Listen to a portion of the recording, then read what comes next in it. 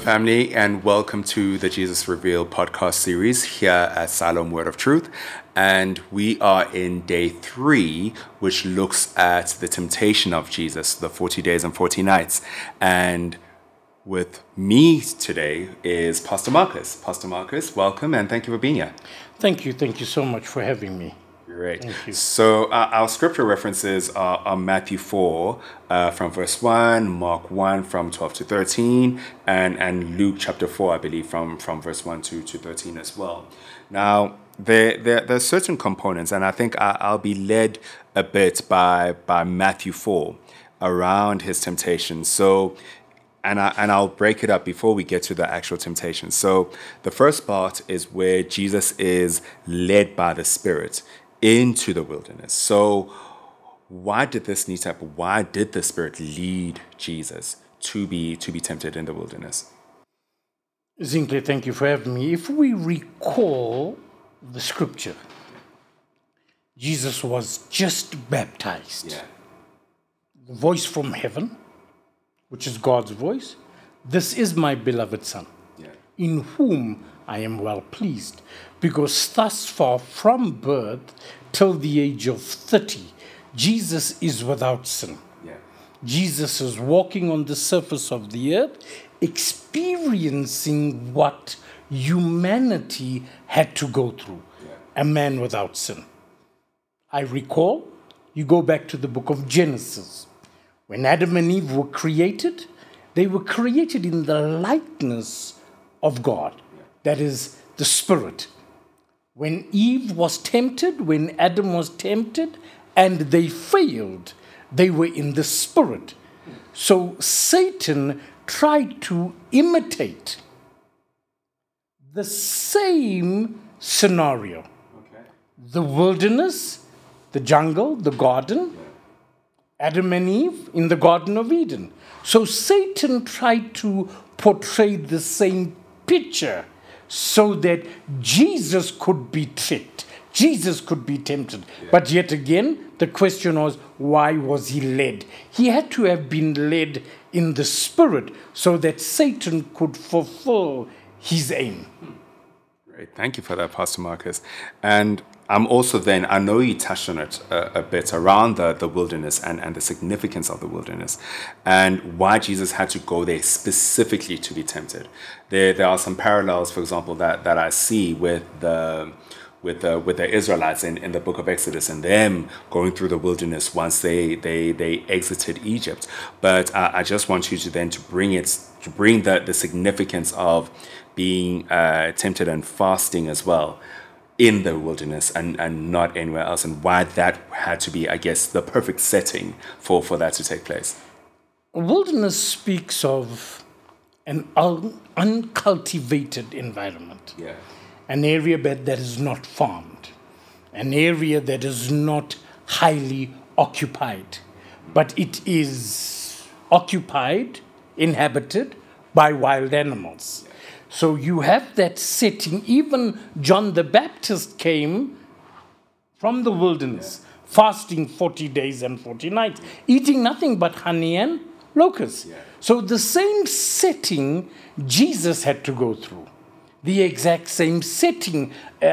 What Satan tried to portray was this thing called trickery. Hence, he was taken in the Spirit. He was led by the Spirit, not in the human form, but in the Spirit. Just after God had said, I am pleased with him. Yeah. And then Jesus goes now and fasts for 40 days. Yeah. And let's look at then, thank you for that, Pastor Marcus. Let's look at the time, because I don't think it's not a coincidence that he fasted 40 days and 40 nights. And we have seen, as you have stated previously, that John the Baptist did the same. We see it in the Old Testament as well with the Israelites. There is that number, the 40 days, the 40 nights. And why that number? 40 is significant in Christendom. Yeah.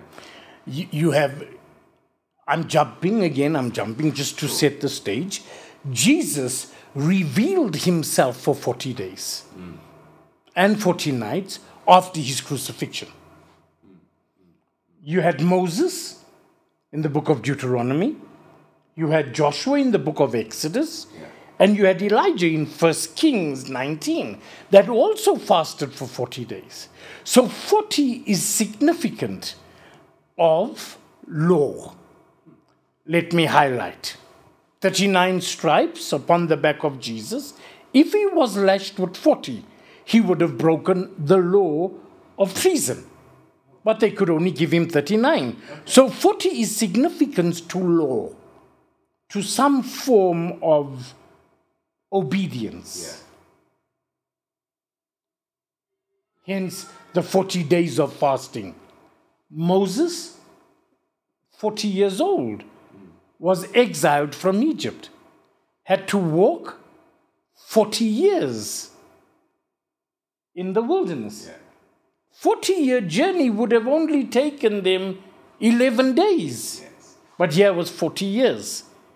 All significance to God's divine plan and purpose for humanity. Great. And I think just referencing day 2, we see that pattern then of Jesus always being someone who fulfills and complies with God's law and never wants to deviate from that.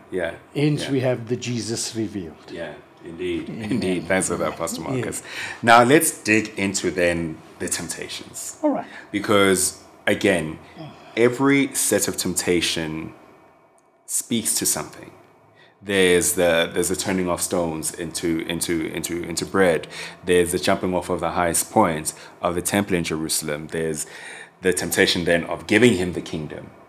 And all of them are premised every time that I guess Satan tempts him. He tempts him off the whole thing of him being the Son of God. As post the baptism, God confirmed him as the Son of God and confirmed him as his chosen one as well, as Pastor Adrian said yesterday. In that, it's his son, it's his chosen one, and he is well delighted in him, or he brings him great joy. But here's Satan then tempting him on the same thing that God already confirmed. We set the stage. Genesis chapter 3. The garden, the wilderness, wild beast, wild animals. Satan portrays the same image in the spirit so that Jesus could see. Bread signifies food. The tree in the Garden of Eden was food, which which God had said to Adam, you may partake of all the fruit found in the midst of the garden, except this one. So again, Satan used Jesus' hunger against Jesus. Now you know and I know, to us as Christians, bread signifies the body of Jesus. So Satan used Jesus' own body against him. If you are the Son of God, turn these stones to bread. You know and I know that you and I come from the dust of the ground. The dust of the ground is stones. The dust of the ground is all the precious metals. The dust of the ground is the earth itself. So Satan used that which God used when he fashioned and formed man. Turn these stones to bread. And what did Jesus say? Again, the Jesus revealed. Man cannot live by bread alone, but by every word. What was God trying to show Satan then? God was showing Satan then, you fooled Adam and Eve with your words when you had told them that this tree was good for food. For food of good and evil. Knowledge. You're not going to do that to me. It is written, man shall not live by bread alone, but by every word. So here Jesus is speaking God's obedience into existence. already through temptation. You know, you fast for 40 days, Zingle. You're going to be hungry. The body is going to be aching. And this 40 days of fasting, sir, I think we alluded to it already. It was to prepare Jesus for the ministry that lied ahead. Yeah. Yes, a short span, 3 years. But that was his ministry. Those 3 years of giving up his life so that you and I don't be conformed to the pattern of this world. Indeed. And I just want to then just touch on how Jesus responds to the devil. And I think we'll go through the various temptations, and I think I'll allow you to run there. I just want to go through how Jesus responds, because the theme across is really Jesus responding using God's word. Correct. Yeah. He responds constantly by saying, "It is written." Yeah. Now, you know and I know that the Word of God is the Bible, the basic instruction before leaving earth. Yeah. So, and Jesus is that instruction. Jesus is the Word. So Jesus here himself speaks himself into existence. He says, "It is written." Who wrote it? I wrote it. Hence, I'm delivering it to you now, devil. You cannot have me, because I know what I have written. It is written, "Man shall not live by bread alone." Great. Now, Pastor Marcus, I just want to give you the floor. All right. In terms of just walking us through the various temptations, their significance, as to why then was he particularly tempted in this sort of thing. You've touched on the turning of the stones into loaves. Now, if you could please just go through him then being taken to a high point, the highest point of the temple in Jerusalem, and being told that if he's the Son of God, he can jump off and the angels will lift him up. Amen. And as well as then the devil then tempting him with the whole kingdoms of the world. Within the last two temptations, Brother Zinkley, we see that dominion, which so rightfully belonged to Adam, was given to Satan. When Adam failed, when Adam was disobedient, the devil thought he could beguile Jesus in the exact same manner as Eve said to God, "Why have you done this? The serpent beguiled me. The serpent tricked me." So Jesus here was retrieving the dominion. When Satan said to Jesus up on a high pinnacle, again, Satan wanted to show Jesus, even on the synagogue, that Satan was high. He wanted to reveal to Jesus, "I have the authority here. If you throw yourself off this mount, this pinnacle, this tower, surely he's give angels charge over you." We see that in Psalms 91. We see that in church. But however, it's a misrepresentation of the text. Why is that? Although he quoted the text correctly, he misrepresented the text. Indeed. Why? Because he meant it for evil. And what did Jesus say yet again? He says, no. It is written. Thou shalt not. And we need to place emphasis on the fact that he said, "The Lord your God." So even Jesus at the time knew that God is the God of Satan. Because he said, "It is written, thou shalt not tempt the Lord your God." You know, there's a reason for that. Because that's what he did in Isaiah 14:12. That's what he did in Ezekiel 28. He wanted to take over, to exalt himself far above the throne room of heaven. And Jesus just put it again into perspective. "Thou shalt not tempt the Lord your God. Indeed. Amen? Yeah, let's go to the last Let's one. go to the last one. Let's go to the last one, shall we? Now, you mentioned something quite significant around Satan then usurping the dominion from Adam. Correct. And we see him then presenting his proposed dominion then to Jesus around giving him the kingdoms Correct. of the world if Jesus then were to renounce God and would bow down to him.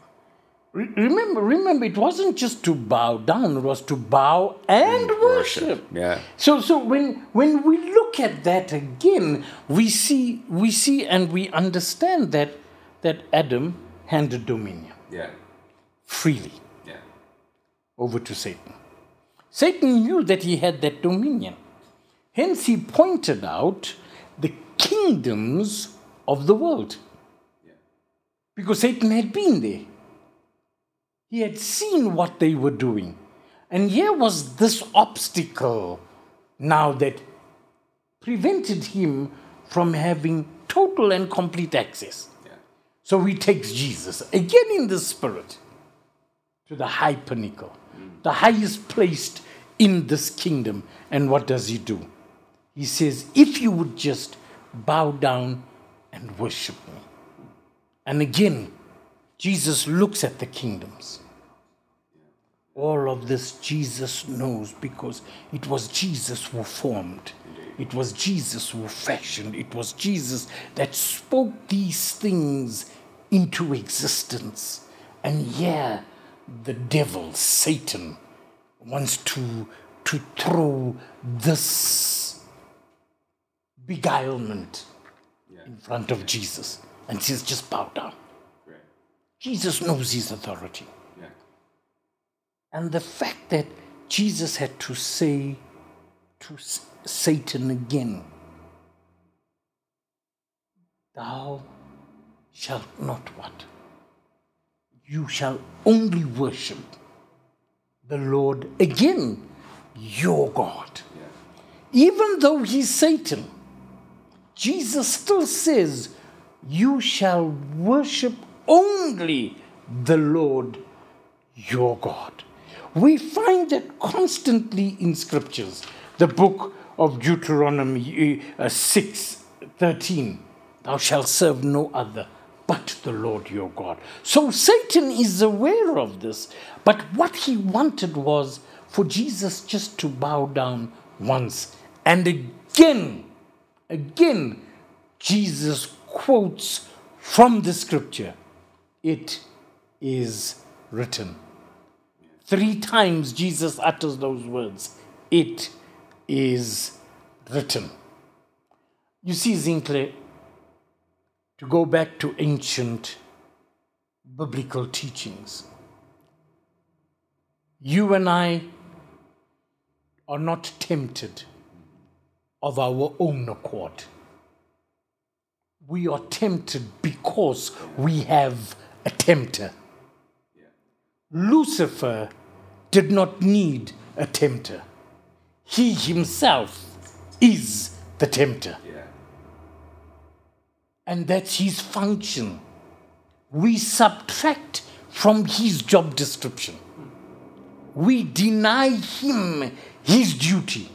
Instead of just submitting to God, resist the devil and he will flee. So what we do is we give him too much credit in saying he's sitting on the pavement, innocent. There's nothing good in the devil.